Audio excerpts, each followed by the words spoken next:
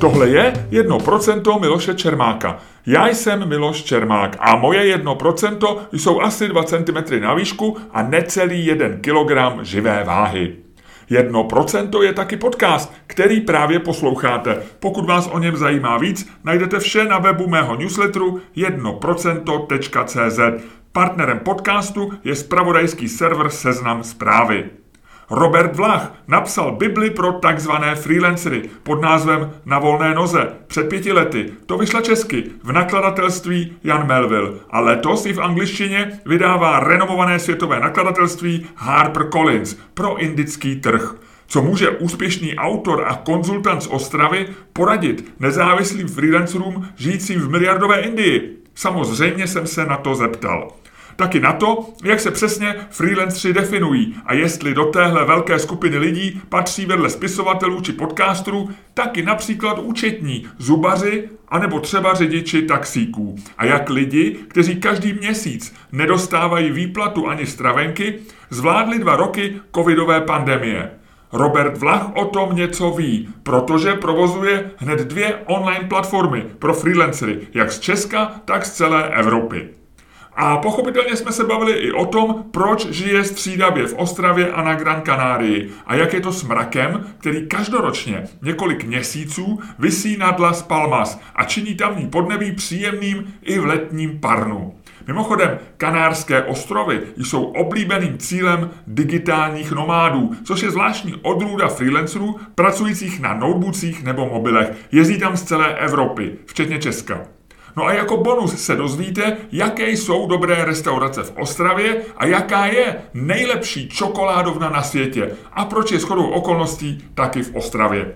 A ať už jste v Ostravě nebo kdekoliv jinde, přeju vám příjemný poslech.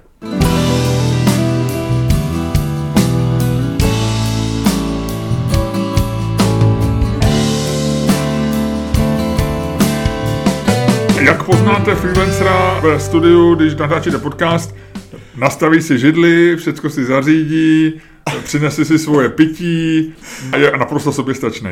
Jak se žije freelancerovi Robertu Vlachovi v roce 2022 v květnu? Ahoj Miloši, díky za pozvání. Žije se nám dobře, my máme teďka takové šťastné období, protože máme malé děti. Teď mluvíš ne za freelancery, ale za svoji rodinu. Tak, ale souvisí to s tím freelancingem, protože na volné noze přece jenom má člověk mnohem víc prostoru trávit čas s nimi, jakože nejsi celou dobu v práci, prostě máš v průběhu toho dne spoustu takových chvilek, kdy 2letá dcera za tebou přijde a něco ti ukazuje nebo tak já teda nepracuji pořád doma, ale jsem tam mnohem častěji, než asi kdybych pracoval někde od 9 do 5, jak se říká, takže to je skvělé, takže byť samozřejmě okolnosti jako světa jsou strašlivé teďka, že jo, tak tady tohle v tom našem jako osobním životě dominuje, že ty děti jsou maličké a už nikdy nebudou, takže to si užíváme velmi. My jsme spolu mluvili naposled během covidu, možná před 1,5 roku, možná před 2 lety, když jsi byl na Kanárských ostrovech. Byl jsi tam letos zase? Byli jsme po 9. A je to vlastně takový druhý domov náš, baví nás to sledovat, jak se to mění, to město. Mluvíme teďko o hlavním...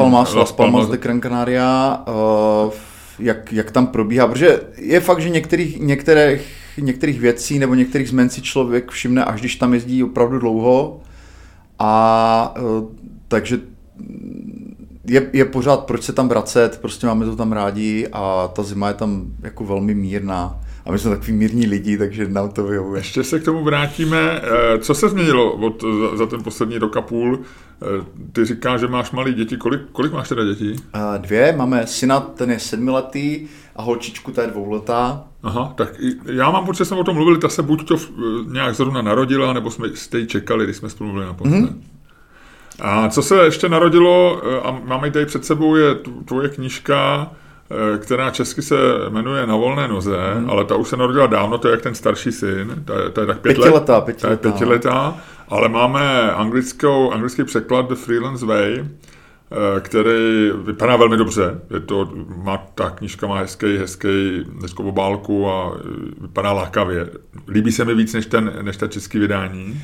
Díky, ono je to i trošku cílovkou, protože tohle vydal HarperCollins pro ten indický poloostrov a já když jsem se díval do Gapminderu, jak vypadá ta distribuce té indické populace, tak to je úplně něco jiného než Evropa. Jakože těch mladých Hindů je spousta a evidentně oni jako velmi silně cílí tady na tuhletu skupinu.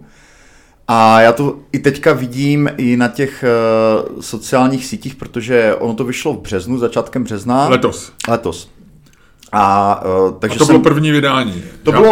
Ono se připravovalo díl, já vím, že anglická verze, nebo ty si vydal anglickou 2019 to vyšlo v Česku, to vydal Melville a to bylo v angličtině, ale to nešlo do nějaké široké distribuce, to bylo spíš takový jakoby proof of work, jakože aby jsme mohli těm zahraničním vydavatelům ukázat jako hotovou knihu, protože ono se jako těžko prodává něco, co je ve formě jenom nějakého draftu nebo něčeho takového. No tak většinou se to tak dělá, ale musí ten autor, asi se to dělá hůř člověku z Prahy nebo dokonce z Ostravy nebo z Las Palmas, který nemá za sebou prostě x článků v angličtině. Ono i tak je to těžký, klidně se o to můžeme pobavit, protože my se bavíme už. Právě, že my jako s Melvillem fakt v tomhle jsme otevření, že jsme si řekli, že trošku zkusíme prozkoumat, jak to vlastně je a jako které cesty fungují, které ne. Každopádně tohle je jeden z těch výstupů, které se jakoby povedly, z toho mám jako velkou radost. A to je na vydání, HarperCollins je velký nakladatelství, velmi prestižní, je to ohromný úspěch, že ta knížka tam vyšla, ale vyšla jenom pro indický trh? Vyšla pro jako 7 zemí toho indického subkontinentu, tam ještě Bangladeš, Nepál, Pakistán a další. A teďka s nima jako tak vedeme takový volný jednání, jestli by případně neměli zájem o globální práva, respektive je to jedna z možností, jako jak jít dál, takže teďka jsme v takovém jako, na takovém rozcestí, kdy trošku jako zkoumáme, jaké jsou ty další možnosti. Takže v Americe si ještě nekoupím? Ne, jako by byla krátce dostupná vlastně na Amazonu to Melville vydání, ale pak, a to je vlastně jedna z těch věcí, na které jsme přišli, že zkrátka pro vydavatele v těch velkých anglojazyčných zemích jako není úplně dobré, když ta knížka už je na Amazonu, byť třeba v nějakém jako omezeném dosahu, už vlastně si tam jako frontrunner na tom trhu, takže my jsme... Je to jako stará věc, že vlastně, když to začne googlovat, tak tam objeví, že se prodává 3-4 roky nějaká verze. No, jako víceméně, jak to říkáš ty, jo, jakože my jsme to brali spíš tak, jako že by bylo fajn, aby to první vydání bylo nějak dostupné, aby jsme měli nějakou reakci od čtenářů, ale pak nám jako několik jako agentů a vydavatelů řekl, ať to stáhneme, že pokud chceme tu knížku nabízet, tak není úplně dobré to takhle dělat, takže teďka jdeme právě... Že nikdo vlastně nechce vydat druhý vydání. Dá se to tak říct, no. Ale jako já jsem to vlastně pro ten Harper trošku ještě aktualizoval, jo, tam jako pár desítek nějakých drobných změn tam přibylo, zdroje nějaké prostě data, protože tam jsou tržní data, tak to je taky, že se člověk podívá na už o 2 roky novější jako průzkumy a něco tam jako změní, ale ty fundamenty se samozřejmě nemění, ty jsou jako neměnné. A jak se to stane, že autor z Česka podepíše smlouvu s HarperCollins, jak to probíhalo? To je právě jako, já začnu možná trošku víc ze široká, my jsme nejdřív měli jako tezi, že dokážeme tu knížku jako nabídnout přímo vydavatelům. A teď mluvíš za sebe a za Melville. Za sebe a za Melville, protože to je náš jako takový joint venture, jako společný projekt, nám se spolu jako velmi dobře spolupracuje. Takže tak oni jsou vynikající nakladatelství, oni vydávají skvělé knížky. Já o nich můžu mluvit jenom v superlativech, jako celkově na všech úrovních, jako od té lidské, po té jako vydavatelské, to je prostě tam ten důraz na tu kvalitu, prostě pro mě jako autora. Já od nich nemám ani jednu knížku, z jednoduchého prostě důvodu. Že jsem všechny četl. Že jsem všechny v angličtině a prakticky všechny, co čtu, tak do 4 měsíců vydávám Melville. Takže podle toho já poznám, že to dělají dobře, protože čtou to sami, vydávají to, co já čtu. Takže my jsme jakoby měli takovou jako hypotézu, že zkrátka, když najmeme člověka, který bude jako takzvaný rights manager nebo rights representative, že on díluje ty práva jako za to vydavatelství, takže tohle bude průchozí cesta. A to jsme zkoušeli jako na vícero trzích, ale zjistili jsme, že pro ty vydavatele jako je to velmi nezvyklé, že oni jako na těch větších trzích nejsou vůbec zvyklí, že by je oslovoval jiný vydavatel z jiné země. Jo? Jako byli ochotní se bavit, ale prostě bylo to pro ně natolik jako exotické, že oni jsou zvyklí na agenty, že prostě agentura se na jim předloží, co má, jakou má nabídku a oni buď to berou nebo neberou. Dá se to tak říct a hlavně tam hrajou roli osobní vztahy velmi, jako řekl bych, že takový ti jako nejznámější agenti mají vybudované dlouholeté vazby prostě v těch vydavatelstvích a jako jejich slovo má velkou váhu. Takže nakonec jsme došli k tomu, nám to teda dost dlouho trvalo, protože do toho ještě zasáhl covid, takže to bylo, já nevím, třeba v Polsku jsme měli prodané práva, ze kterých ten vydavatel nakonec jako vycouval, protože říkali prostě my musíme teďka škrtat rozpočty a jako i už zakoupené tituly. Takže nám nějakou dobu jako trvalo, než jsme pochopili, že musíme jít skrze ty agenty. A v Indii tam se nám právě podařilo najít jako výbornou agentku. Ona má agenturu, která se jmenuje Siahi, jmenuje se Mita Kapoor, ona je jako šéfka té agentury a má tam jako spoustu nějakých jako juniorních lidí ještě, protože tam nejde o to tu knížku jenom prodat, ale dobrá agentura většinou poskytuje nějaký jako servis tomu autorovi pak dlouhodobě ještě, pokud jde o nějaké mediální spolupráce a jakoby pomáhá té knížce vlastně se rozjet, protože oni mají zájem na tom, aby se prodávala dlouhodobě, oni z toho mají procenta, jako nejenom z té smlouvy, ale vlastně i jako z dlouhodobého prodeje, takže oni mají zájem na tom, aby ta knížka se dostala do širšího povědomí, čili výběr té agentury je klíčový, takže my jsme podepsali smlouvu s agenturou, a ona oslovila několik vydavatelství a nakonec v Harperu potom sáhli, řekl bych, že v podstatě okamžitě, protože ta situace v té Indii je teďka taková, že oni procházejí jako obrovskou jako digitální revolucí, tam je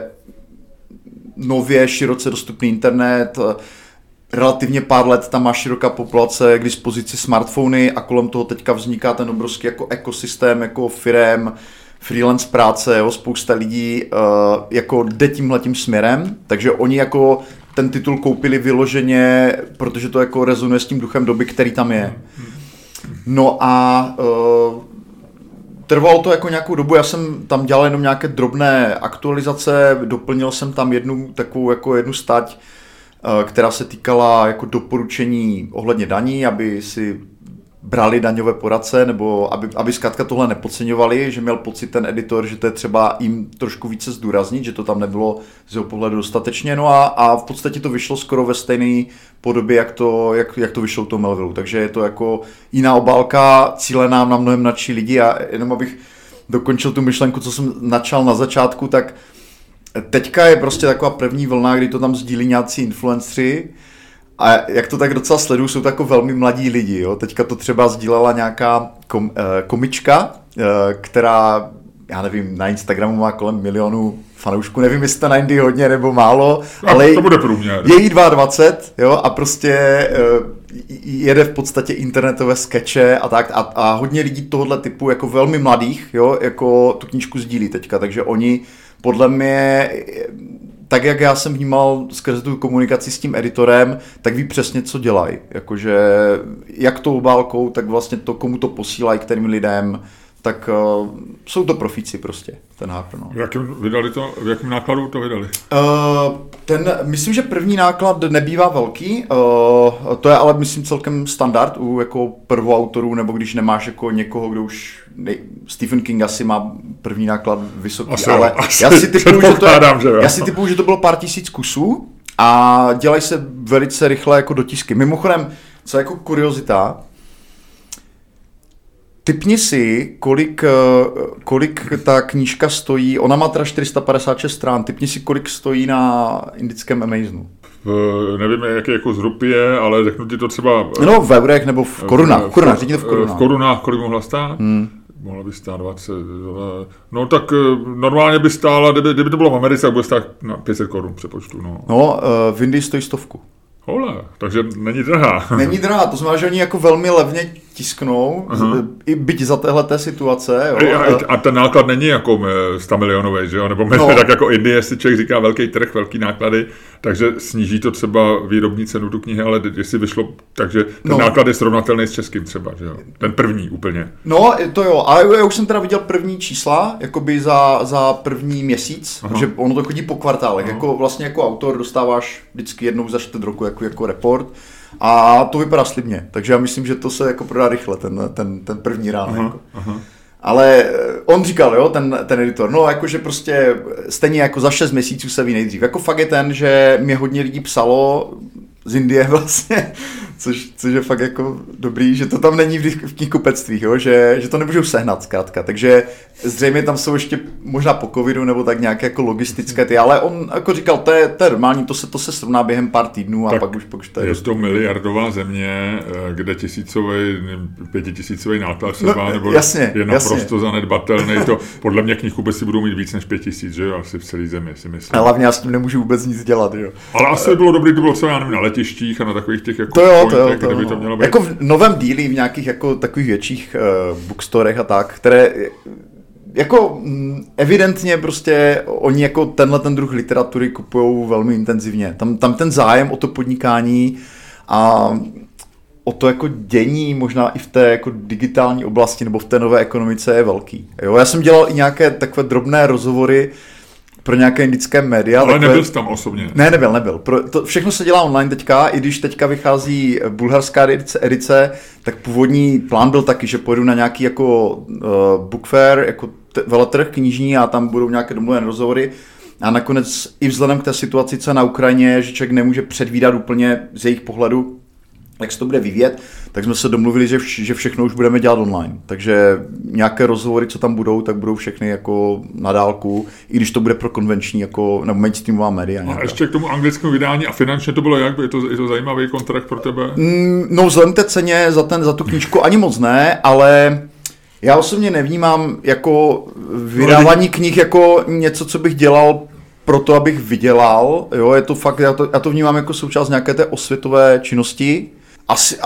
Asi to bude jako drobný nějaký přivýdělek pro mě, jo? Nebo jak to nazvat. Jako není to ten důvod, proč bych to dělal. Jo? A myslím si, že kdybychom vyjednávali jakoby práva pro americký trh nebo tak tam už bych se na tohle díval jinak, ale vzhledem k tomu, jaké parametry má ten jejich trh, tak tam to o té ceně prostě nebylo. Jo? My jsme byli rádi, že o to projevili zájem zrovna oni. Já mám o nich spoustu knih, ty je znáš bez pochyby taky, že Harper je jako to je jako jedno z těch top 5 asi vydavatelství na světě. A teďka se trošku prokousáváme spíš jako tím, jaké jsou možnosti toho jejich globálního programu, protože oni mají zase, víš, jako nějaké distribuční modely. Každý Harper v každé zemi je jako samostatná entita. Ale to znamená, že HarperCollins India je jako vlastně samostatné vydavatelství, které jsou částí toho globálního celku, ale oni mají nějaké programy globální distribuce, jako je třeba Harper 360 nebo něco takového, plus nějaké další a my se musíme teda teďka prokousat tím, co vlastně jako je pro tu knížku jako nejlepší, aby se dostala třeba někde do knihkupectví. Takže to je... A ještě bych řekl, že to jako jde takovým trošku jako samospádem, že my to nemůžeme moc jako tlačit, že spíš jako je to o tom, jako co se kterému agentovi podaří a obecně i ta knížka bych řekl, a to ty jako autor určitě víš velmi dobře, že ta knížka je tak trošku jako živý člověk, jako tvoje dítě, co chodí po světě a občas s někým jako silně zarezonuje a z toho většinou jsou pak nějaké další jakože příležitosti, že ten člověk někomu to líbí, nějakému vydavateli nebo recenzentovi a doporučí to svým jako dalším lidem nebo se to dostane někde do nějakého vydavatelství. Takže my se snažíme spíš, nebo já se snažím jako autor a Melville se mnou, protože tam na tom dělá part-time jako Američan, Scott Hudson, výborný chlapík, který se na tom podílel jako editor, tak my se snažíme tomu spíš jako dělat ten support, jo, té knížce, že my nejsme ti, kdo to jakoby pohání, ale když ta příležitost přijde, tak jim poskytneme veškeré informace, které máme kolem marketingu, kolem toho, jako, jak to cílit, jo, jako, jak komunikovat třeba obálkou nebo tak, ukážeme jim, jak vypadaly ty obálky jako v jiných zemích a ať se dají ty jako nejlepší praktiky nějak replikovat. Jako. Kolik teda vyšlo jazykových verzí? Kromě té české vyšla slovenská, to vyšlo u Absintu, s tom mám velkou radost, protože Absint to je úplně můj jako... To je další vydavatelství, o kterém bych mohl mluvit v superlativech. Tady není možná tak v Česku známé, ale já teda všem posluchačům vřel doporučuji Absint.sk, oni vydávají reportážní literaturu primárně, takže takové ty jako reportéry z různých částí světa jako v podstatě si myslím, že jako je to jedno z vydavatelství, které člověku poskytne jako velmi plastickou představu o tom, jak pestrý a komplikovaný svět je. Ty knížky jsou fakt skvělé. Takže oni nevydávají podnikatelskou literaturu, přesto to vydali, tak z toho jsem měl velkou radost, protože i pro ně to byl jako krok jako dost novým směrem, vlastně vydat něco z tohohle žánru. Takže doporučil bych jenom tak úplně stranou prostě jít se podívat na jejich e-shop. Jako ty témata těch jejich knih jsou jako naprosto fascinující a Absint jedno z vydavatelství, kde co jsem čet, tak to prostě byla jedna pecka vedle druhé, jo. Ať už to byli všichni mocní Kremlu od Zigara, jo, taková ta moderní politická historie ruská. A to jsou Slováci? Slováci, ale oni toho právě vydávají docela dost i v češtině, takže oni něco vydávají česky, protože pro ně je to jako významný trh, to Česko. Co tam ještě bylo? S dospělákmi v městnosti, to je od Varoufakise, co byl ministr financí v té řecké krizi, tak on vydal jako velmi oceňované jako politické paměti, kde popisuje ty zákulisní jednání, to je fakt drsný, jako ta knížka. Docela bychle, ale jako to jsem přečet hned. No a další tituly, je to zajímavý vydavatel. Potom teďka bude vycházet během pár týdnů má být bulharské a srbské vydání, tak u toho bulharského tam jsem si to nebyl ani schopen přečíst, protože to je prostě ta jejich azbuka, jo, takže srbské tam zase přechylují moje jméno, to když jsem sdílel... A to taky azbuka, že jo? Není, to je, oni jakoby je to latinkou, ale... Ale Srbové píšou azbukou, ne? Každopádně vychází to tam jako... Není to Chorvatsko? Ne, to je Srbsko. No a každopádně přechylují jména, takže nepíšou Vlach, ale Vlach. Takže já jsem to reportoval jako chybu, ale jako když mi poslali obálku, že ti vždycky pošlou pár obálek na výběr a oni říká, ne, to je normální, my tady Tolkiena přechylujeme na Tolkiena. Jako Rusové třeba, no. Ale já se pamatuju jako dítě, že když jsme jezdili do Jugoslávie, tak se právě člověk poznal rozdíl, kdy byl v Chorvatsku a Srbsku, že Chorvati psali latinku, tehdy se říkalo, že to je jeden jazyk, dneska oni tvrdí, jsou to dva jazyky, srbo-chorvačtina, že jo, dneska to je, dneska jak takže srbština a chorvačtina, ale že Srbové jsem měl vždycky pocit, že přišel azbukou taky. Ne, azbukou byla ta bulharská, no. A teďka zrovna, no, takže pak teď mi psala agentka, že Thajsko, že tam je nějaký zájemce, nějaký vydavatel, není to podepsané ještě. To by byla hezká abeceda. To bylo jak malovaný, že jo? A je to, jako samozřejmě já jsem rád za každý takový, jako za každé to jednotlivé vydání, protože pro ty vydavatele to jsou dost podstatné náklady. A co je ještě taky další taková jako insider věc, že co vím díky Melvillu, jo, že těch nabídek na vydání jako knihy těm jako úspěšnějším vydavatelům chodí desítky denně. Desítek knih denně, ze kterých oni si vyberou v podstatě třeba 12 ročně. Jo. Takže jako ta konkurence těch titulů je jenom těch, který jako nikdy nevídou, jo, je jako velká. Nehledě na to, že pak i ten knižní trh, že jo, tady my jsme relativně malá zemi, ale vychází tady přes 10 000 knižních titulů ročně. To je úplně ohromující, takže... Ty jsi napsal knížku o lidech na volné noze, nebo Bibli pro lidi na volné noze, ale před chvilkou si říkal, když jsme se bavili o té knížce, si říkal, mně na penězích nezáleží u té knížky, a není to první věta Bible pro lidi na volné noze, nejdůležitější jsou peníze? No, myslím si, že určitě ne. Naopak, jako jedno ze specifik práce na volné noze je v tom, že já možná odpovím trošku ze široka, jestli můžu. Jo? Já to beru tak, že když je někdo na volné noze a vím, co říkám, tak se člověk musí starat. Že výhodou toho, když chodíš od 9 do 5 do práce, je samozřejmě, nevýhodou je, že tam musíš chodit od 9 do 5, ale výhodou je, že se tak úplně nemusíš starat o to, jestli bude mít na výplaty, většinou bude mít, když je to velká firma, nemusíš se starat, kde zaparkuješ, nemusíš platit parkovný, někdy dostaneš služební auto. Známe to všichni, jaký jsou výhody, nevýhody. Tak měl jsem pocit, když je člověk na volné noze, tak ty peníze jsou důležitější než jindy. Jako takhle, řekl bych, odpovím stručně, jo, a pak to když tak rozeberem. Prostě, když člověk začíná, tak je to prostě totální priorita. Prostě dostat se do černých čísel, jako zajistit si tu obživu. Nicméně...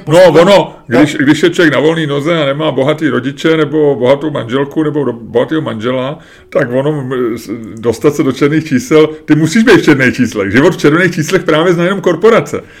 Soukromník nemá život v červených číslech. Ty si můžeš vzít jako dluh samozřejmě, ale ten musíš splácet, ale červený čísla, to je přesně řeč velkých firm, nebo řeč firmy. Jo, jako máš pravdu, jo, trošku neobratná formulace, ale jako jde o to, že jakoby ty finance jsou často jako tou jako absolutní prioritou, jako vydělat dost na to, abys pokryl prostě nějaké svoje životní náklady, ale nejde jenom o tohle, jde o to, abys taky mohl tvořit nějaké rezervy a tak, jo, že kromě těch nejnutnějších jako výdajů typu být, jídlo a tak jsou tam i nějaké jako další sekundární, které ti umožní získat nějaký pocit jakési stability, že prostě nejsi úplně prekarizovaný jakoby pracovník, který jako žije z měsíce na měsíc, řekněme, jo. Takže tam ta priorita je velmi vysoká. Na druhou stranu, pokud se lidem na té volné noze daří, jsou zavedení, mají nějakou klientelu, tak to, co já vidím velmi často v té komunitě a je to jako dost významná charakteristika u freelancerů, bych řekl, je, že my často do toho podnikání promítáme i nějaké svoje vlastní pocitové faktory. Jo? Zkrátka, dost často vídám, že freelanceri dělají některé práce ne proto, že to je zrovna projekt, který by jim přinesl jako největší výnos, ale protože tam třeba lákají ti lidi, se kterými se jim dobře pracuje, nebo že to je něco, co dělají vyloženě jako nějakou srdcovku. Nedělají to třeba jakoby většinu toho svého času, ale ty preference tam často bývají jako pocitové. Což na první pohled vypadá, že to je jako krásné, což je pravda. Na druhou stranu jako všeho taky moc škodí a vzhledem tomu, že ty pocity na volné noze hrajou velkou roli, tak je dobré myslet i na to, že v průběhu třeba těch 20, 30, 40 let, co je člověk na volné noze, zkrátka přijdou období, kdy celkově to pocitové nastavení nemusí být úplně pozitivní. Člověk prochází nějakou krizí a z mého pohledu je to spíš argument pro to, proč by měl člověk to podnikání na volné noze budovat jako velmi systematicky, aby měl jako svoje jisté rezervy, nějaký zdravý fundament i v obdobích, které jsou jako v tom životě těžší. Jo? Ale jinak jako to, že freelanceri spoustu věcí dělají, protože to tak cítí, to je běžný. Jo? To je jako a dokonce bych i řekl, nebo já jsem zažil, protože občas hiruju třeba lidi do nějakých projektů, tak jsem zažil i třeba situace, kdy freelancer odmítl jako enormně vysoký plat, jo, já to nebudu nějak specifikovat, řekněme několik set tisíc dolarů ročně, jako kdyby dělal jako placenou jako mzdu, kdyby dělal někde prostě a měl by relativně jako dobrý podmínky i kolem toho, ale nechtěl to dělat, protože prostě ta pocitová hodnota toho, že je na volné noze, že má svobodu, že si může dělat, co chce, byla tak vysoká, že zkrátka tohle to třeba odmít, jo. Takže já to vlastně vídám hodně často u freelancerů, že peníze jsou důležité, jsou jako pořád se bavíme o podnikání, ale více než u firem se do toho jako rozhodování takového toho strategického, jo, promítá to, co ten člověk jako vnitřně cítí, kam by chtěl směřovat, co by chtěl dělat, hraje to velkou roli. Dobře, ale já to vůbec nespochybnuju, já jenom vlastně mě zaujalo, jak jsi říkal, že to neděláš kvůli penězům. Čím se tedy živíš? Ty se na volné noze zabýváš lidma na volné noze. Dá se tak říct. Já provozuju 2 platformy nebo 2 komunity pro freelancery na volnénoze.cz, to je česká, to je zavedená. A teďka vlastně 2 roky, to je taky novinka od té doby, co jsme se neviděli. Freelancing EU, což je vlastně překlopení toho konceptu do evropské roviny. A to mě teďka jako hodně naplňuje, protože já jsem vlastně v souvislosti s tou knihou překlopil svou komunikaci jako na sociálních sítích do angličtiny. Píšu anglický newsletter, snažím se vlastně nějakým způsobem prozkoumávat tu jako evropskou freelance ekonomiku, publikovat o tom. Takže tady tyhle 2 projekty provozuju a kromě toho ještě funguji jako podnikatelský konzultant, takže mám jako nějaké dlouholeté klienty, se kterými dělám jako dlouhodobě na rozvoji jejich podnikání a tady tyhle věci mě živí. Knížka je prostě součástí takové nějaké osvěty, co dělám, řekněme. Není to něco, co bych dělal primárně jako zdroj příjmu, řekněme. to překlopení z češtiny nebo ostravštiny do angličtiny bylo obtížné, nebo je to něco, co... A vidíš tam už jako na tom nějaký ty benefity z toho, narostl ti počet lidí, komunikuješ hodně s lidma z ciziny, máš už odběratele newsletteru z Indie, teda tím pádem možná. Jo, ten newsletter to je jako velmi zajímavé, protože tam, já jsem jako v určité chvíli zjistil, že když jsme teda začali dělat to freelancing EU, já jsem říkal, to bude komunita pro Evropany, pro lidi, kteří jsou někde v Evropě na volné noze, aby mohli inzerovat, protože tam je taky katalog, takže se můžou zaregistrovat a prezentovat se. Co jsem zjistil v průběhu těch 2 let, že spoustu těch jako našich výstupů, ať je to ten newsletter, nebo jsme dělali třeba nějaké online eventy, je zajímavých jako nejen pro ty Evropany, ale pro lidi ze světa. Že zkrátka Australany, Američany, Kanaďany, lidi prostě z Asie, zajímá, jakým způsobem uvažují evropští freelanceri. To jsem jako nečekal, jo, protože teďka jako zpětně chápu, proč to asi tak je, protože my většinou víme, jak přemýšlejí Američani, tam ty knížky vycházejí, oni poměrně hodně jsou aktivní jako online, blogujou a tak, takže to americké know-how, podnikání na volné noze a je to právě takový ten hodně, jako abych řekl, jako hustling style, jo, že prostě oni se opravdu musí otáčet, tam není jako tam nejsou nějaké sociální jistoty, to znamená, oni jako tu biznisovou stránku mají mnohem rozvinutější, jo. Třeba jeden příklad za všechny, u amerických jako freelancerů je mnohem běžnější, že dělají nějaký jako aktivní sales, že se prostě nabízejí, posílají propouzly a tak. Tohle spousta českých freelancerů prostě nedělá, oni spíš čekají jako na ty lidi, které k nim přicházejí, spoléhají na dobré jméno, jo, jako je tam... Nikam se netlač, buď děvenko v koutě, on si tě nějaký šuhaj najde. Jako ona, upřímně řečeno, ta strategie toho dobrého jména je taky velmi efektivní, jo, ale zkrátka je to jako jiná mentalita obchodní a ti Američani to mají trošku jinak. No a my jsme jako v průběhu těch 2 let zjistili, že spoustu lidí jako fakt autenticky zajímá, jak přemýšlejí o tomhle Evropani.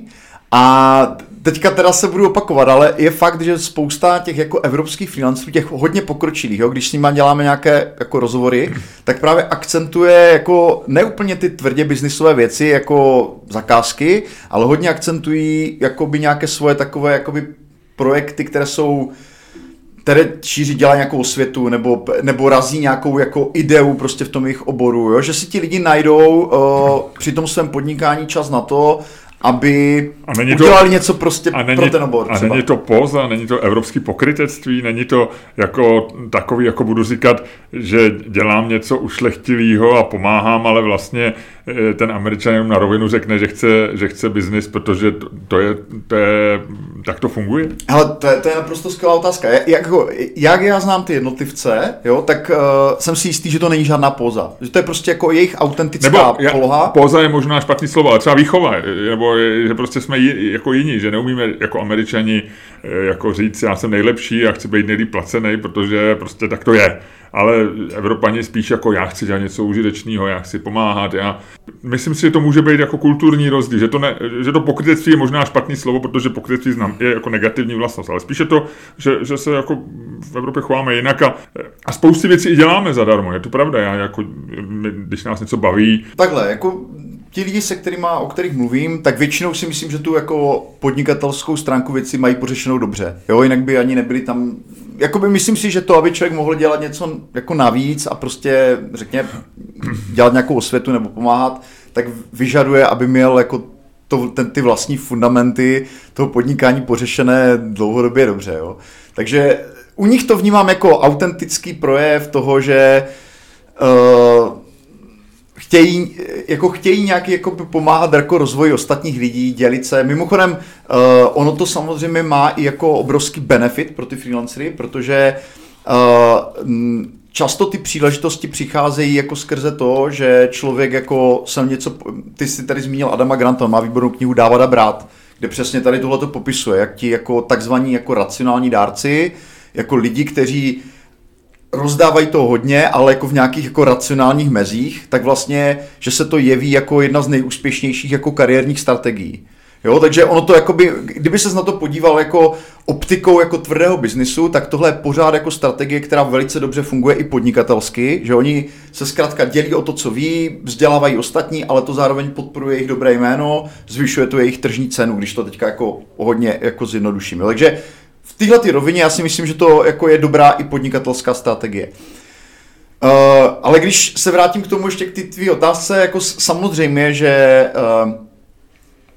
trošku přemýšlím nad tím, do jaké míry jako Evropa je a bude jako dlouhodobě konkurenceschopná. Jo? Že je vidět, že Evropa jako dojíždí na firmách, které byly založeny před spoustou let, jo? Že tady těm jako akciovým indexům jako nedominují mladé firmy, jsou to spíš jako průmyslové, staré, prostě zavedené koncerny.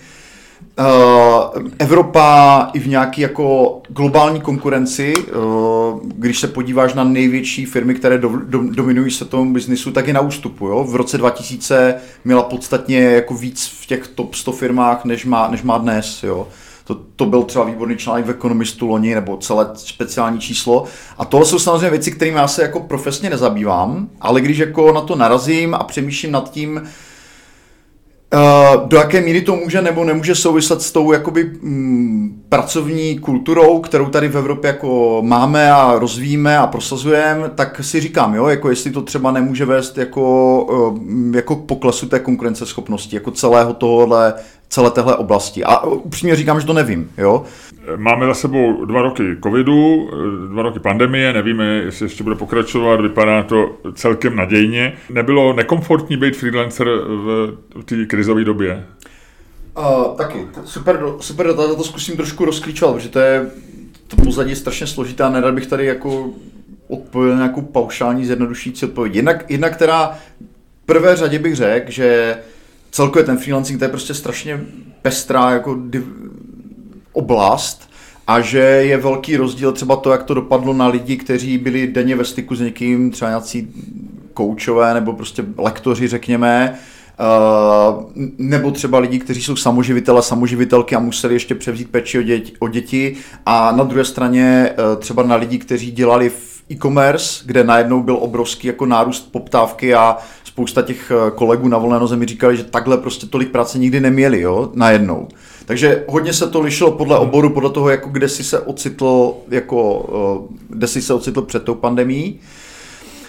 Co tam jako hrálo roli u zavedených freelancerů, tak si myslím, že pandemie byl jako velký akcelerátor změn, jo? Že lidé na volné noze, určitě to máš taky tak, prostě často ty projekty promýšlíš třeba několik let, než se dostaneš nějaké realizaci, že ti to zraje ti to ten nápad a prostě pak až nazraje čas, tak ho realizuješ. A myslím, že to hodně vedlo k tomu, že lidé akcelerovali jako realizaci nápadů, ke kterým už jako spěli nějakou dobu. Spousta činností se nějakým způsobem digitalizovalo, když jsem se zmínil třeba o těch jako lektorech, jo. Ta práce lektora do té doby vypadala tak, že někteří ti mý kamarádi, co jsou na volné noze, třeba školili na 5-6 místech v republice, napříč republikou týdně, jo. Prostě objížděli republiku, měli různé nasmluvané prostě lokace, dlouhodobé klienty a tak a najednou to přestalo a oni se museli přepnout do onlineu. Dost často se už třeba ani nevracejí k tomu původnímu modelu, takže prostě vyvinuli třeba nějaké svoje online kurzy nebo jo, jako by našli si nové cesty, jak to know-how prodávat. Jinými slovy, jako posunuli se vpřed, ale už zpátky třeba teďka tolik nejdou. To je jedna věc. Že to hodně akcelerovalo prostě jakoby nějaký vývoj, jo, celé té tržní oblasti. A pokud jde o jako finance ekonomiku jako takovou, tak to, co jsme viděli a to, co vlastně začíná být jako zřejmé i teď, možná s tou změnou, kterou vyvolala ta válka na Ukrajině, je, že když je nějaká jako větší tržní krize, která souvisí s trhem práce, tak spousta lidí se na tu volnou nohu jako vrhne, aby to zkusili. Prostě hledají nějaký sekundární příjem, chtějí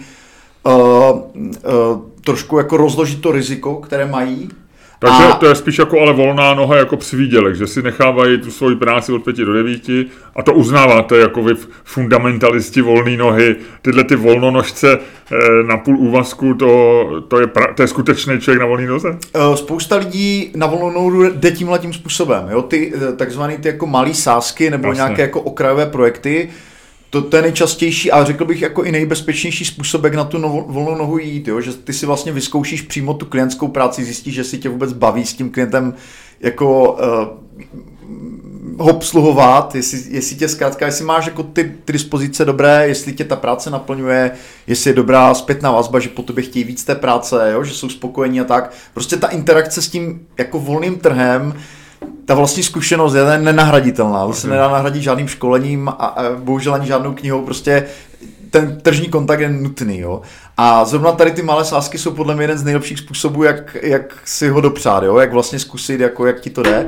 Takže samozřejmě spousta volnožců, kteří jsou dneska na volnoze naplno, tak jdou buď touhle cestou, že začínají nějakými okrajovými izolovanými projekty a postupně se jim to jako rozjede. A nebo to je taky docela běžný způsob, jsou to třeba kontraktoři, dlouhou dobu dělají třeba pro jednoho klienta nebo dva, ale postupem času jako chtějí zase rozložit to riziko, takže hledají jako další nějakou klientelu a přibírají. Jo? Takže samozřejmě, že uznáváme, není to tak, že bychom se na to dívali, jako, že by se ta jako komunita nějak jako štěpila. Jo? Naopak, jako freelanceri, to je komunita, kde se jako ta pestrost těch přístupů, těch myšlenek jako vysoce cení a jako my jsme jako velmi otevření jako lidem, kteří do ní jako neustále přicházejí. Jo. Spíš jako kde je trošku... úplně mám pocit, něco jako scientologové, nebo víš, že se ti rozázejí oči a říkáš my freelanceri, my jsme takový a makový, no já myslím, že základ toho je, že každý freelancer je trochu jiný, že vlastně to říkal, že těch styčných bodů, to je asi ta tvoje knížka, ten styčný body, ty popíšeš spousty věcí, ale vlastně asi řešíš lidem, pomáháš jim v tom, jak nějakým způsobem strukturovat život a biznis, že jo? Ano, jo. Ještě možná bych dokončil tu myšlenku, pak je tam samozřejmě jako oblast té freelance práce, kde je taková jako šedá zóna a to je jako něco jako, já nevím, jak to nazvat, prostě prekarizovaná práce, kde máš platformy, které v podstatě lidem říkají, hele, tak my vám jako zprostředkujeme tu práci na volné noze, ale reálně vzato jsou jako zprostředkovateli k té komunikace s tím klientem.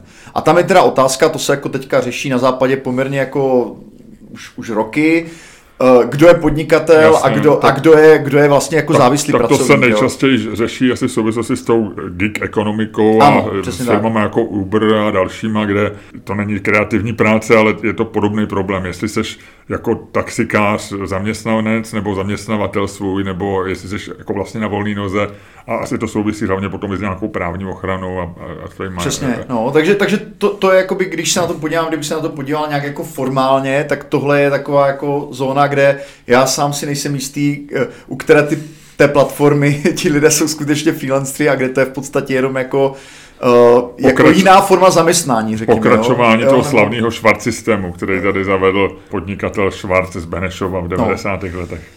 Takže tohle je jako velké téma, jo? Protože když třeba používám Fiverr občas v zahraničí nebo tak já vlastně vidím, že ten Fiverr mi aktivně brání v tom, abych s tím člověkem měl přímý kontakt, jo? Že tam třeba Fiverr, řekněme, je služba, kde si můžeš že si můžeš najmout třeba, já nevím, grafika na nějakou konkrétní práci, potřebuješ logo nebo potřebuješ nakreslit hezký nápis, tak si najmeš za pár dolarů na Fiverru, si najdeš, do čeho udělá. Je to tak. A jako když tam řešíš nějaké věci, posíláš třeba data, pošleš mu tam e-mail, ať ti to pošle někde na e-mail, tak ten Fiverr už ti tam jako hází takové jako varování, že to je jako proti podmínkám a tak. A jako já v tom vlastně vidím jako tu snahu omezit jako autonomii té protistrany, co by podnikatele, jo? Že jako používám tu službu, souhlasím s těmi podmínkami, ale zároveň, když tam, já jsem si tam najímal třeba nějakého animátora, řekněme, aby animoval nějaké logo a teďka platil jsem mu,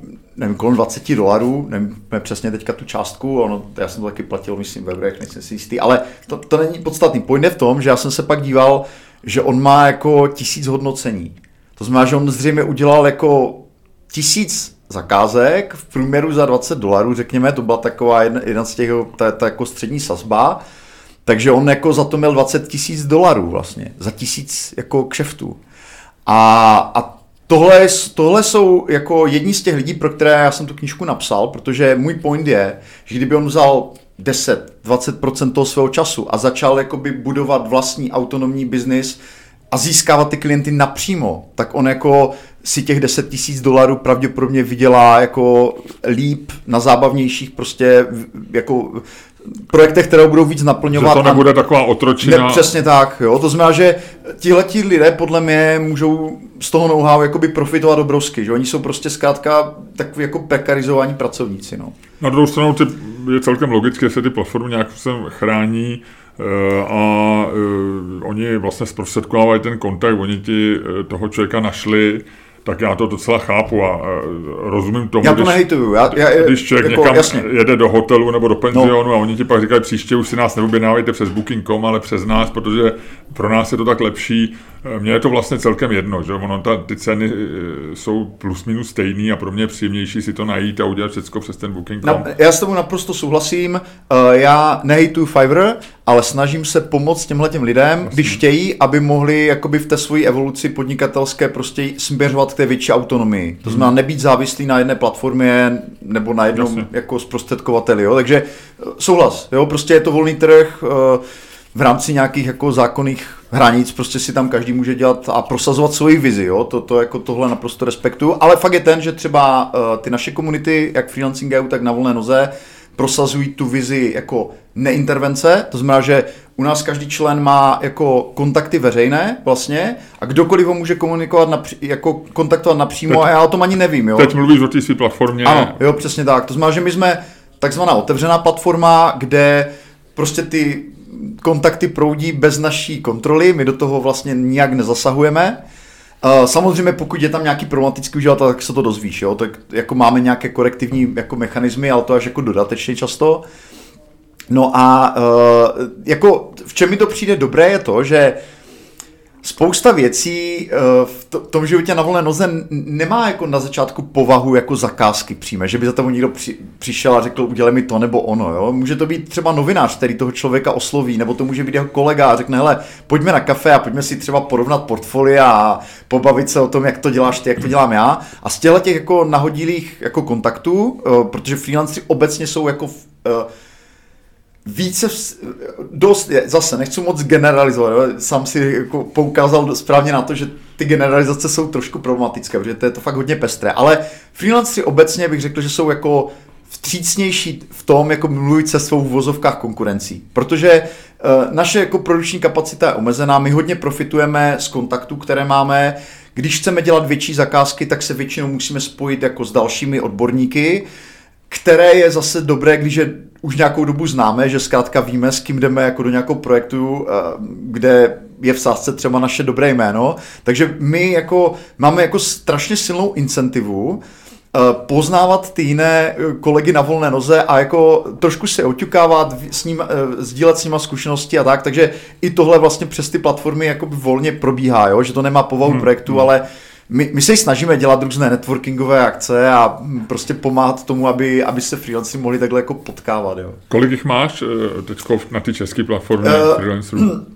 Těch členů, který v tom katalogu je asi 1100, pak jako je větší skupina lidí, řekněme pár tisíc, kteří chodí na ty akce nebo byli někdy na nějaké naší akci a potom jako ta komunita lidí, kteří nás jako pravidelně sledují na sociálních sítích, bude tak kolem 4 milionů lidí, bych si tipnul. No a ten business model má, že ty členové ty platformy něco přispívají. Platí nějaký jakoby přijatelný poplatek a neplatí žádné provize, nic jako z nějaké zprostředkování, je to prostě jenom jako listing. A u toho Freelancing EU tam je to vlastně stejný model, tam těch členů po těch 2 letech je asi 120 a je tam trošku jiný ten zásah, jo? Protože tam, jak jsem říkal, máme jako globální dosah a tam zjišťuju, že to je fakt, že se to dostalo nějak mimo tu Evropu, takže vlastně nás teďka sleduje spousta lidí z Asie, prostě z Ameriky. Když uděláme nějaký jako třeba online event, jo, tak to mě hodně překvapilo, se přihlásila třeba 1/3 lidí z Evropy a 2/3 byli Američani, Australani, Novozélanďani, lidi z Asie a i z Afriky třeba, jo? Že to berou tu Evropu, že to je jakoby místo, které pro ně inspirativní. Ono je to asi i tím, že Evropa jako vlastně neexistuje, že Evropa je 30 zemí, které jsou každý samostatný a bereme to tak, že sám máš mnohem víc členů na té české platformě. To znamená, že určitě budou podobné platformy, ať už se třeba jmenují jinak nebo fungují trochu jinak, ale v každé té zemi. Takže nás to vlastně úplně přesně nezajímá a málo kdo cítí nějakou evropskou identitu. Kdežto pro člověka v Americe a tím spíš v Indii je Evropa jako prostě Evropa a zajímá je, co se v Evropě děje. Kdežto člověka, já nevím, v Bulharsku nebo v Chorvatsku, ten Bulhar má úplně jiný problémy než Chorvat a ten asi úplně jiný problém než Ir. Ale to je naprosto skvělý point. Máš naprostou pravdu. Jeden z těch jakoby jako úkolů, co já jsem si přece vzal, když jsme to zakládali, byl, že zmapujeme všechny evropské projekty pro freelancing. To jsme skutečně udělali, takže je to normálně zdarma k dispozici, když jde člověk na freelancing.eu/countries, tak jsou tam všechny evropské země a projekty, které jako tam jako jsou. Typu jako je na volné noze. Na volné noze, ale jsou tam i blogy, podcasty, prostě cokoliv nám nejde a můžou nám poslat lidi tip, takže my to jakoby postupně sbíráme a tu databázi ještě jako sekundárně analyzujeme, takže třeba teďka jsme se zaměřili na to, že chci vydestilovat třeba všechny anglojazyčné blogy, které tam jsou, aby jsme měli jako další nějaké zdroje, které můžeme sdílet. Ale point je ten, že skutečně ty rozdíly jsou jakoby propastné, jo, jako jsou obrovské v rámci Evropy a Česko patří, bych řekl, k těm jako více rozvinutým, nejrozvinutějším jako freelance ekonomikám v rámci Evropy, ale pak jsou tady země jako třeba Srbsko, kde byl třeba obrovský problém, jo, který řešili místní freelanceri, že omlouvám se teda posluchačům, kteří se orientují jako v srbských řádích, já to trošku parafrázuju, protože ta terminologie někdy člověku unikne, ale jde o to, že prostě tam je spousta digitálních pracovníků, jo, lidí, kteří jsou na volné noze a dělají pro klienty třeba z celého světa a oni se pohybovali zjevně x let v nějaké takové šedé zóně. Nebylo úplně jasné, jak se to má danit, prostě možná někteří to nedaní. Ale když není jasný, jak se to daní, tak se to nedaní. Že jo? Přesně. A teďka přišel jako prostě předloni ten finančák s tím, že jako stanovil jako velmi přísná pravidla a dokonce vlastně stanovil tu daň i nějak jako retroaktivně. A výsledkem bylo, že pro některé z těch freelancerů s nějakými jako penálemi to mohlo vyskočit až na nějakých jako 70-80% jako obratu, co měli. Jo, to znamená, že to je jako v podstatě likvidační, když si vezme, že vyfakturuješ za tu dobu prostě, já nevím, třeba 2 miliony korun, jo, za těch pár let a to už máš dávno utracené většinou, jo, a najednou by si z toho měl zaplatit prostě 1 600 000 jako jenom daň s nějakými penále, takže tam bylo obrovské pozdvižení, dokonce byly demonstrace jako freelancerů v ulicích, jo, že to fakt jako, ten finančák naprosto nezohlednil jako nějaké potřeby tady téhleté jako toho segmentu, jo. Takže tohle jako samozřejmě jako v Česku je asi jako nepředstavitelný, jo. Takže ty rozdíly jsou velký a přesně jak říkáš ty, většina freelancerů jako na tom evropském trhu se jako dívá primárně na ten svůj jako národní trh. Týká se to i Němců, prostě Angličanů a tak dále, ale co si myslím, že se mění a je to jeden z důvodů, proč věřím tomu, že má smysl tohle teďka dělat. Myslím si, že teďka vzniká v posledních třeba 5 letech postupně, že vzniká ta evropská freelance ekonomika. Přibývá prostě lidí, kteří mají nejenom tu jako osobní mobilitu, ale mají i tu mobilitu podnikatelskou a začínají dělat pro klienty jako z jiných zemí velmi jako intenzivně. Dokonce bych i řekl, a to je jako hodně subjektivní hodnocení, ale mi to tak prostě přijde, že se rodí i ta jako evropská identita, že přibývá lidí, kteří se identifikují jako Evropané a kteří vnímají tu Evropu jako svůj jako domovský prostor, že sice jsi z Čech, ale prostě když jsi někde ve Francii, tak se tam vlastně cítíš pořád tak trošku jako doma. My to tak máme s tím Las Palmas, jo, že se tam cítíme vlastně jako je to náš druhý domov. A takže jako jeden z důvodů, proč tohleto dělám, že mi jako, kromě toho, že mi baví pomáhat jako freelancerům, tak je i to, že mám pocit, že se tady jako odehrává nějaká jako generační jako změna. že tady vzniká evropská jako freelance ekonomika, že vznikají, to má i nějaký objektivní projevy, protože vzniká více akcí, které jsou pro všechny Evropany na volné noze, neděláme jenom my, jsou i další jako nějaké organizace, jo, je tady European Freelancers Week, Freelance Business Month a tak dále, všechno je to v angličtině, tam angličtina si opravdu jako stávala jako nějakým jako jednotícím prvkem. No a mě prostě baví být to součástí, jo, je to jako zrušující pro mě. Angličtina to je ten známý jazyk, kterým v EU nikdo nemluví. No, to je, taky jsem slyšel, že má snad vzniknout nějaká euroangličtina nebo co. Nevím, jestli to nebyl půl vtip. Kolik je v Česku freelancerů, ale jak vy definujete freelancera? Když já jsem úspěšný freelancer a najmu si třeba produkční nebo asistentku, plus se dám s někým dohromady a založím malou firmu, tak už přestáváme být freelanceri, protože jsme založili malou firmu. Kde jsou hranice freelancera? Hele, tohle je jako největší pain celého toho mého oboru, že nebo největší problém, řekněme, že jako definovat freelancera není vůbec jednoduché. Těch definic po celém světě jsou jako desítky nižší, jo. A strašně na nich záleží, protože já dám jakoby příklad 2 takové extrémy, jako možná i dodám, jako, ke kterému se přikláním, jako ke které variantě, ale ty můžeš freelancer jako definovat jako velmi široce, což dělá třeba v Americe Upwork, který je tím jako vyloženě známý, že oni definují jako freelancera každého, kdo měl v uplynulých 12 měsících nějaký jako nezaměstnanecký příjem, když to teďka řeknu jednoduše, a to znamená včetně přivýdělku, včetně úplně drobných přivýdělků, a když to nadefinuješ takhle, tak ti najednou vyjde, že třetina Američanů nebo víc než třetina Američanů jako jsou freelanceri, což je jako úplně absurdní, protože spousta těch lidí, to jsou příjmy jako ve výši desítek dolarů třeba, úplně drobnosti, polídáš sousedovi dítě, nebo prodáš něco na eBay, nebo na Etsy, jo, nebo spustíš na webu reklamu a máš toho $100 šek od Google, jo.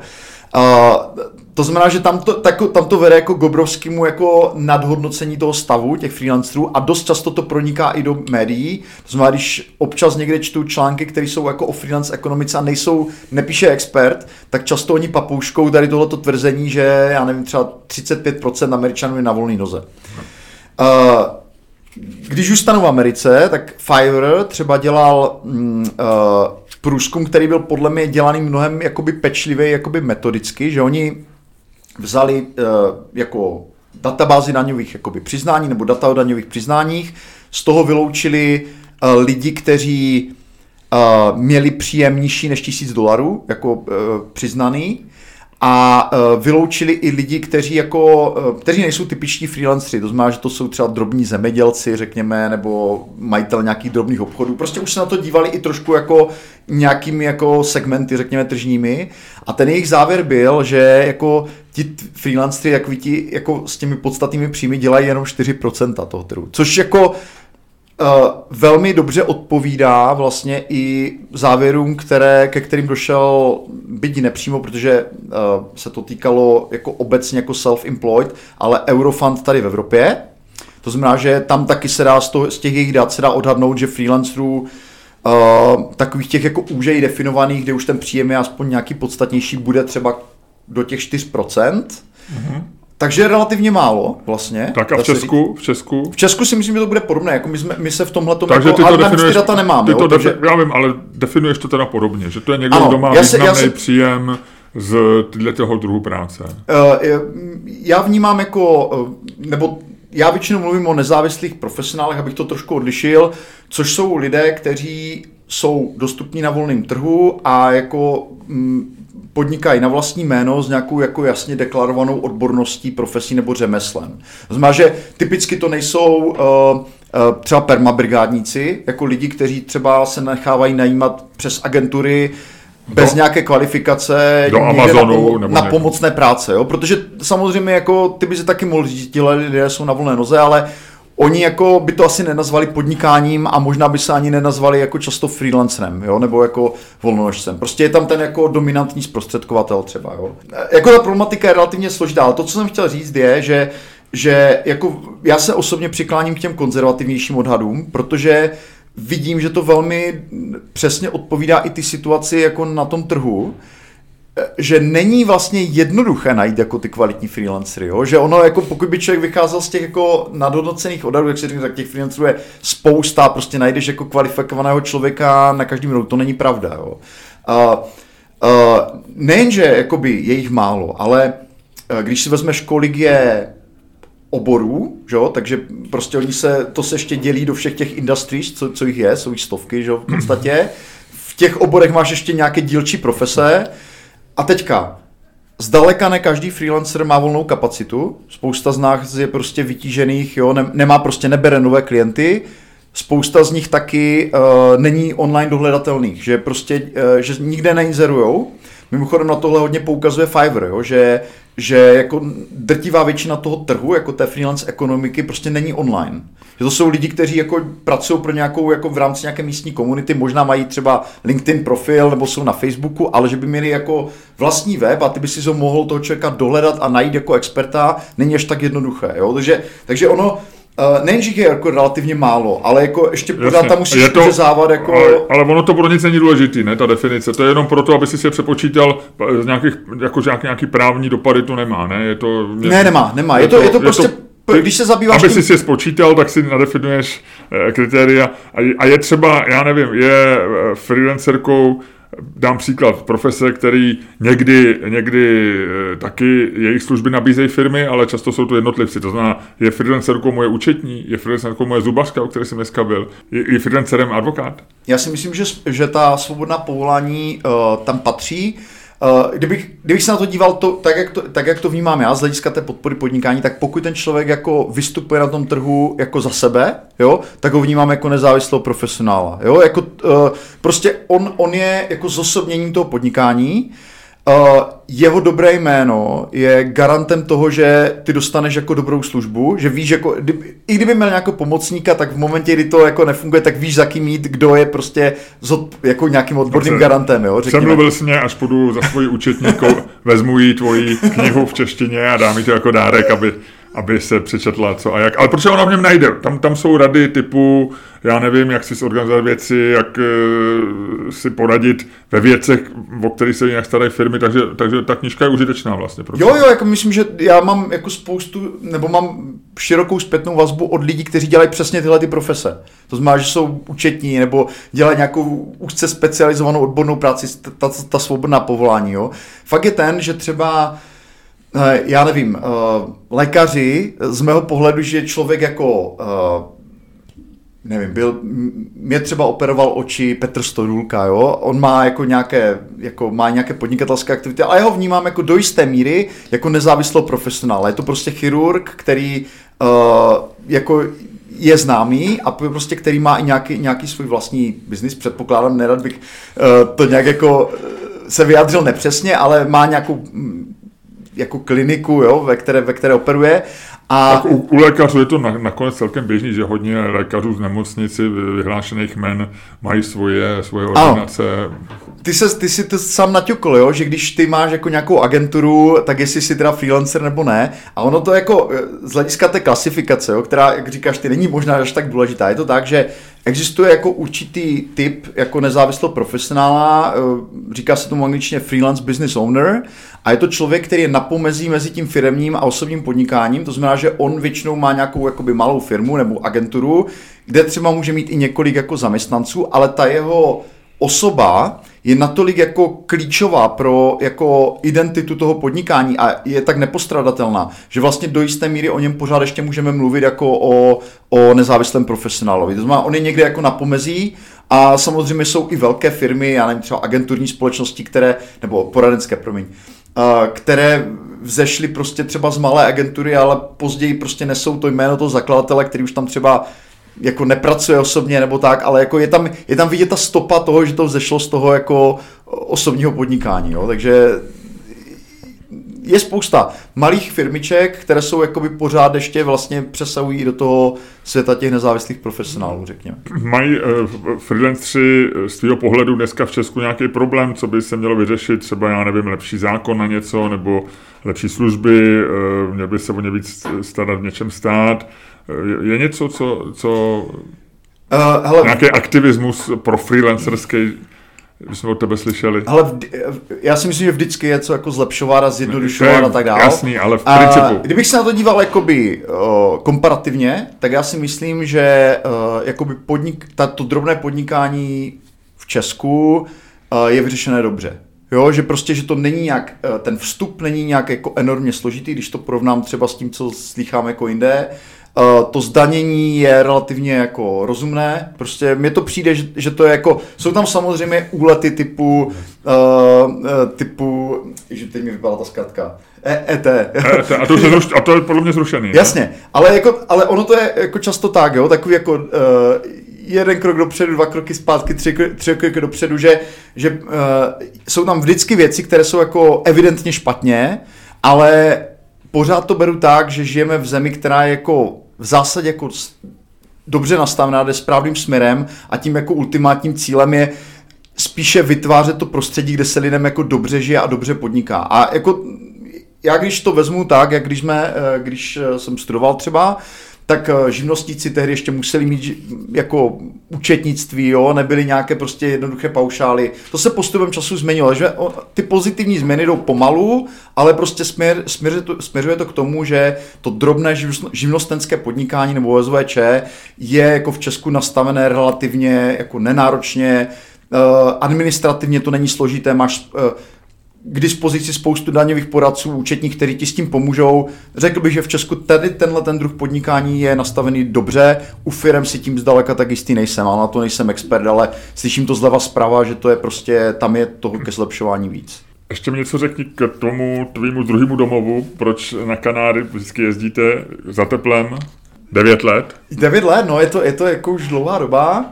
To už tam máte nějaký svůj vlastní byt? Nebo? Ne, my si pronajímáme, je to jako to, co bych jako doporučil, že to je prostě relativně drahá lokace na pořízení nemovitosti, jedna z nejdražších ve Španělsku údajně. Ale jako já mám nějaký osobní důvod a to je ten, že já obecně patřím těm lidem, kteří mají náběh na takové ty zimní deprese, nebo jak to nazvat, prostě, že to počasí mě dost ovlivňuje. Takže já... Ty jsi z Ostravy a zima v Ostravě není jednoduchá. No i v Beskydech a tak, je to takové prostě, jako ta tma, je to geneticky údajně dané, jo, že to člověk s tím nemůže nic moc dělat. Takže já jsem se jako už dlouhodobě jako snažil hledat nějaké místo, kde se dá prostě v zimě vyjet. Hledali jsme v rámci EU a našli jsme právě jako to, že Kanáry jsou v tomhletom jako velmi dobré, že to je místo Las Palmas, konkrétně de Gran Canaria, je považováno za město s jedním z nejlepších jako klimatických podmínek na světě. Tam je celoročně v podstatě stejně, takže takový jako přelom našeho jara a léta. Ale co nás jakoby přimělo tam jako zůstávat a jakoby nějak... Takže tam v létě tam není děsivý horko? Právě to je člověče velmi zvláštní. My jsme tam párkrát v létě byli, primárně tam jezdíme teda v zimě, ale tam je... Na severu Gran Canarie a konkrétně hodně nad tím Las Palmas je celé léto takový jakoby mrak, který vypadá jako bouřkový. Takže ty, když přiletíš, tak máš pocit, že bude každou chvíli lít, což se nikdy nestane, tam jako klasické bouřky nebývají, ale on vlastně stíní to slunce, takže kdyby tam ten mrak nebyl, tak je tam tak, jak je na jihu Gran Canarie, to znamená 40 třeba, by klidně mohly být, ale s tím mrakem je to těch prostě 30, jo? Takže vlastně to samé, jak v té zimě, když tam ta oblačnost není. Oni tomu říkají nějak jako buro, nebo nějak, teď se nejsem jistý tím termínem, ale takže to se stará o to, že to klima je fakt jako celoročně vlastně stejný, no a takže to je jako tohle, ale jako to město samo o sobě má spoustu jako nějakých unikátních atributů. Jedním z nich je městská pláž, která, já to jako říkám často, ale pořád si to myslím, nejkrásnější městská pláž v Evropě. Je to fakt jako urbanisticky dokonale vyřešený. Je to jedna z pláží, kde písku přibývá, že oni ho tam nemusí navážet, je tam prostě ty proudy, tam ten písek nějak jako tlačí. Má 2 části, jedna je prostě zastíněná přírodní bariérou, takže se tam můžou děti koupat, pro seniory je to dobré, nejsou tam velké vlny.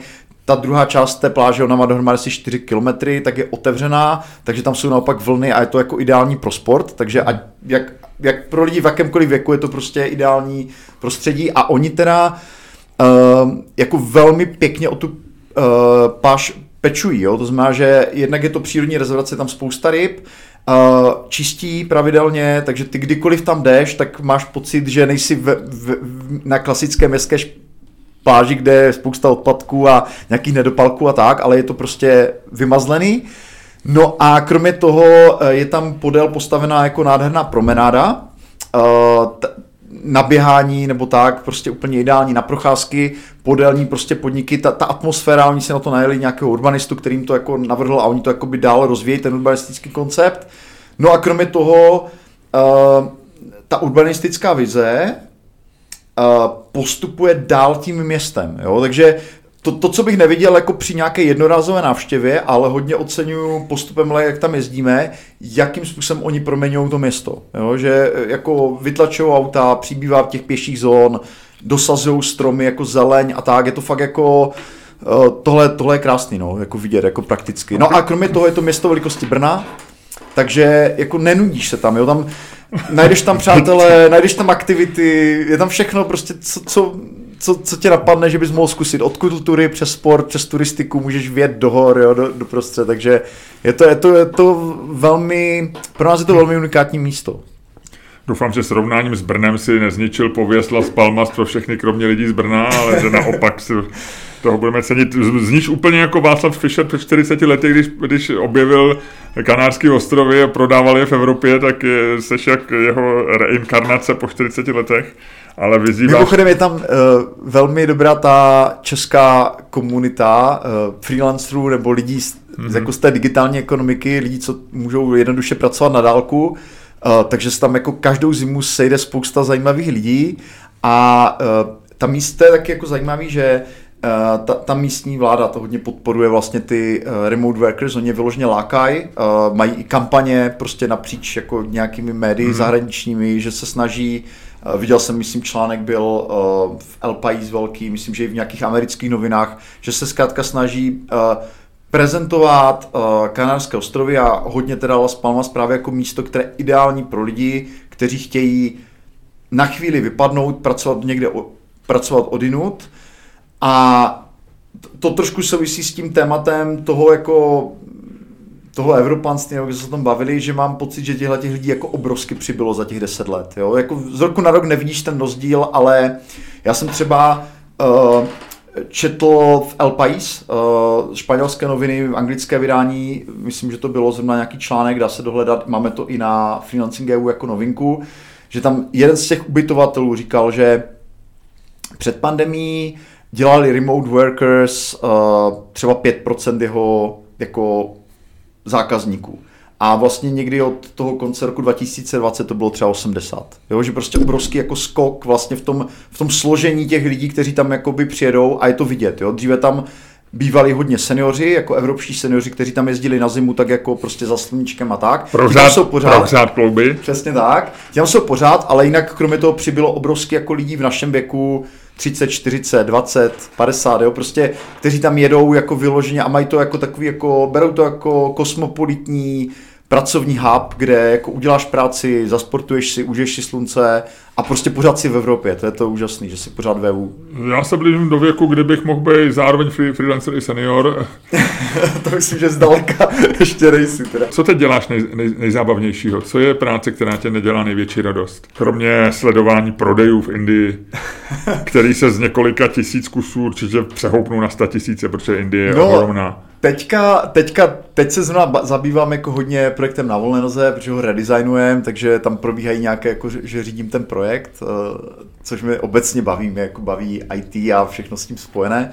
Takže to, a seš běžně, my teď se bavíme v Praze v Note 5, ale běžně seš v Ostravě. Jsem v Ostravě, přesně tak, v Impact Hubu, takže coworkingy, to je jako domovské prostředí moje, ve kterém se cítím velmi dobře a jako obecně se snažíme jako hodně spolupracovat s coworkingy. Provozujeme i vlastně, dá se říct, kompletní databázi všech českých coworkingů, která je na adrese coworkingy.cz. Tak jako je to přesměrovaný na náš blog jako na volné noze, ale jako aktualizujeme to průběžně. Je jich hodně. Možná tady stojí i za to zmínit, že jako z mého pohledu je Praha jako skutečně jako velkoměsto evropského coworkingu, jo? Že na to, jak je Praha velká, tak jako množství a kvalita těch místních coworků je teda jako nesmírná, jo? Že si myslím, že může opravdu se poměřovat s městy jako je Berlín a prostě dalšími takovými jako huby, jako coworkingovými. Takže jsem v Ostravě, tam těch coworkingů není tolik, ale to prostředí je mi velmi blízké, cítím se. A mimochodem, Ostrava úžasné město, jakože... Městská pláž? Městská pláž tam není, ale pokud jsi nebyl dlouho, a nevím, ty tam jezdíš asi pravidelně, to znáš velmi dobře. Já jsem nebyl, my máme tam vystoupení, ale 2 roky, teďko díky covidu jsem v Ostravě nebyl. Mám jako velmi vřelý vztah jako k Ostravě, prostě to město, to jakým směrem jde, jak se mění to centrum, kde my žijeme, my jsme jako v centru, tak se mnou jako velmi rezonuje. Jo. On tam byla jednu dobu taková jakoby pochybnost, jak vznikala ta Karolina. Vlastně v centru byl velký projekt jako obchoďáků, který vznikl přímo v centru. Ano. A jako ta obecná kritika byla, že to jako zkomplikuje strašně podnikání lidem, kteří jako podnikají v centru, že takové ty malé obchody a tak, což se skutečně stalo.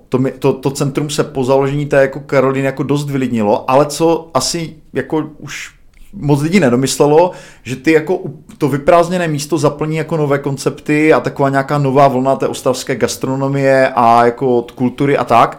A tohle to si my jako my místně jako strašně užíváme, jo? Ten étos toho města, které jako zase se někam posunulo. Takže Ostrava, velmi se tam těšíme vždycky zpátky, když jsme třeba další dobu v zahraničí, je to jako prošla velkou proměnou. Vy pronajímáte byt, když jedete na... Pronajímali jsme, ale jako teď už moc ne, protože obecně i to charakter Airbnb se změnil, bych řekl. Více pronajímáme vlastně náš domeček v Beskydech Retreat.cz, což je takový náš jako love project.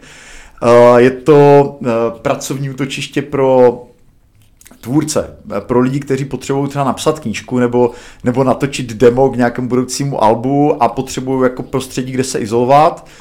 To bylo ve své době vlastně asi jeden z první projekt jako svého druhu, teď už je toho víc, vznikají prostě a já jsem za to velmi rád, protože my jsme se původně inspirovali ve Francii, kde to je běžné, kde prostě jsou skutečně jako venkovské útočiště pro kreativní lidi, kde můžeš prostě na 2 měsíce odejít a napsat třeba román, jo. Což mi přijde úžasný, že ta infrastruktura tam jako je a má tradici. Takže my jsme přesně tohle chtěli. Většina lidí ho nenapíše, no ale dobře. dobře, no. To už nedokážu jako dohlídnout, ale je fakt, že u nás teda je dokončují ty projekty, jakože my máme na homepage, člověk může... Kontroluješ, musíš když odjíždějí, tak musí ukázat, kolik napsali stránek.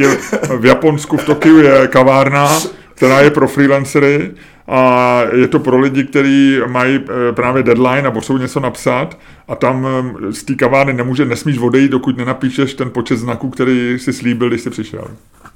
No, my jsme v tomhle, jakoby, to je docela dobrý taky, že to zmiňuješ, protože těch útočišť je spousta druhů, jo, a mimochodem existuje takový globální jako databáze resartists.org, jo, která jako sdružuje.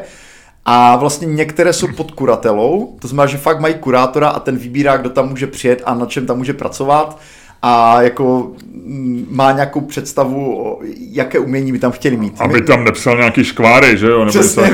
Ale tohle my neděláme, my jsme otevření, takže my to jako spíš jako screenujeme nebo jako filtrujeme spíš na základě toho, že tam nechceme dělat jako turistické pronájmy, chceme spíš jako dát přednost těm tvůrcům, takže když mi někdo napíše, tam chce udělat třeba firemní opíkačku, tak to většinou jako nedáváme k dispozici tomu za tímhle účelem. Ale Františka Kotletu, kterýho jsem měl v podcastu, který je dneska nejúspěšnější český autor škváru, tak toho byste přivítali a nechali mu tam napsat novou fantazii. Bez pochyby.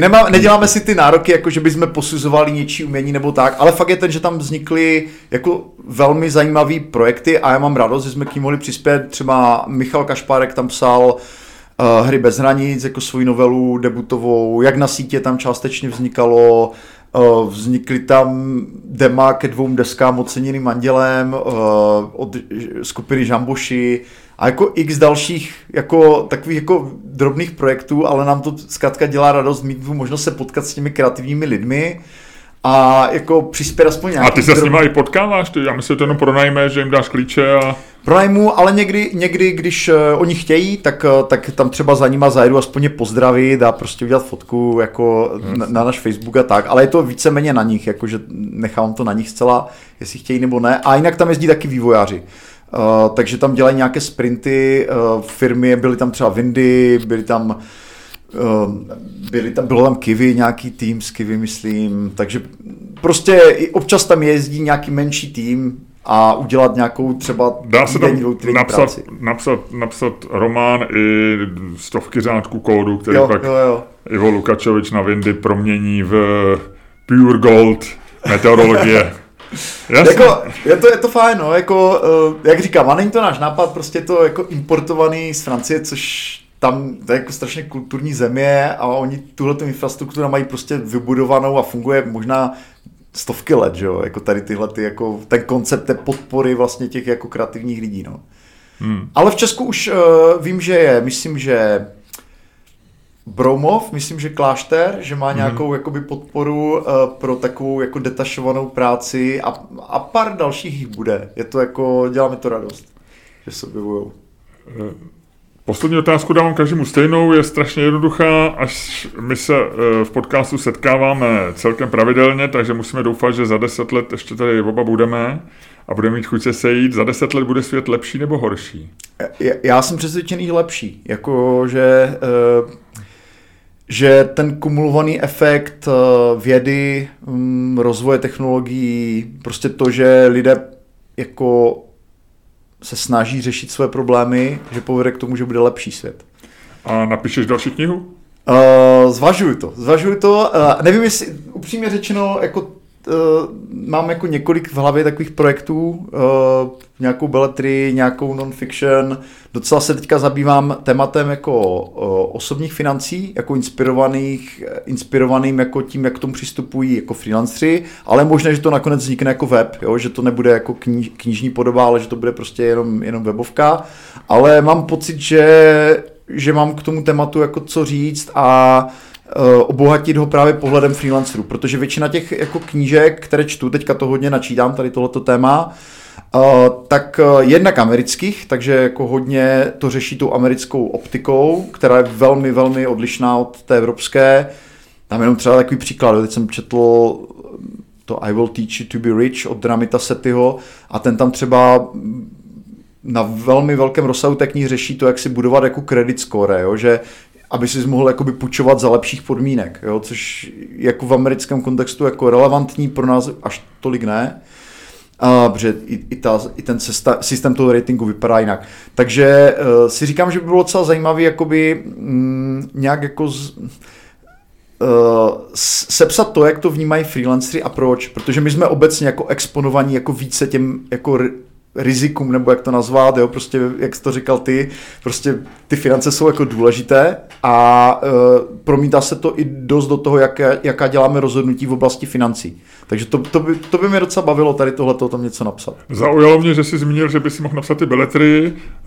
Z jakého prostředí? Já si představuji, že by byla hezká severská detektivka s názvem Smrt v coworkingu, nebo oběšený freelancer, nebo něco takového. Hele, jako mám nějaké rozpracované koncepty a jako hodně mě baví Ostrava, takže možná by se to odehrálo v Ostravě a nejspíš... Takže smrt v coworkingovém centru v Ostravě. a byla by to asi možná spíš něco jako sci-fi, no. Že obecně ten žánr, který mám rád, na kterém jsem vyrostl a jakoby přijde mi, že pořád žije, jo? Že se tam jako objevují dobré věci. Že by v Ostravě se objevilo sklep, ve kterém bude průchod do jiné galaxie, do jiného vesmíru. Jaká je nejlepší restaurace v Ostravě? V Ostravě se zrodily fancy hranolky, ne, myslím? Jo, fancy fries, ale úplně nevím, jaká je tam ta gastronomie, to nevím, jo? Ale kam bys mě vzal, kdybychom dneska nebyli v Praze, ale byli jsme večer? La Petite Conversation, to provozuje Belgičan, takové jakoby bistro, moc pěkné atmosférou, jako on tam prostě přenesl ten jako francouzsko-belgický duch toho, jak se dělá bistro. Přímo na stávce Stodolní je vynikající kavárna, Kok Café, ta je úžasná, tam chodím jako občas i psát, nebo hodně dobře se mi tam jako tvoří. Díval jsem se, že teďka Lukáš Hejlík, jak rozjížděl tu novou sérii na HBO, tak hnedka v prvním díle měl tričko Kafe, takže evidentně je taky fanoušek. Nebo je dobře zaplacený. Nevím, neptal jsem se ho. A Hogo Fogo je taky dobrá restaurace a co je úplně takový jako by můj tajný tip, jo, kde to nezná ani dost místních, tak je taková pidi kavárna nebo spojená s čokoládovnou Aztecman, to je jako kousek od Karolíny, mají jenom asi 3 židličky prostě vevnitř, ale je to čokoládovná, kde zároveň dělají kafe, takže je to takový, že jako od bobu až k tabulce zkrátka, no. Tímhle oznámením si definitivně zničil tichou, milou atmosféru tyhlety čokoládovny, protože určitě víc než 3 nebo 4 lidi z Ostravy můj podcast poslouchají a vypraví si tam hned zítra. Ale my máme rituál, když jsme v Ostravě, což nejsme jít do Beskyt, ale když tam jsme, tak v sobotu vždycky beru děti do Městské knihovny, protože tam je úžasné jako dětské oddělení. Napůjčujeme maximální počet knih, což je 10, a jdem do té čokoládovny to prostě projít a tak. Takže... Příští sobotu tam bude plno. Já jsem ti už předtím si byl poslední otázku a dám ti ještě jednu, která mě napadla, když jsi zmiňoval teďko ty projekty. Vylučuješ, že se ti zítra poslechne si náš podcast a pozve se ti někdo z hodně velký korporace a dá ti nabídku, která se nedá odmítnout, a ty pak za 10 let napíšeš, ta druhá knížka bude Jak uspět v korporaci, Robert Vlach. Hele, jako já jsem nikdy takovou nabídku nedostal, ale jako myslím, že to můžu celkem vyloučit, protože já se v tom prostředí pohybuji jako konzultant, jo? Takže já jsem vlastně jako nedělám jenom s volnonožci, ale dělám zkrátka i s firmami a znám to prostředí, myslím, docela dobře. No tak vida. Takže můžeš knížku začít psát a my se na ní těšit. Děkuju. Děkuju moc. Díky moc za návštěvu. Ahoj.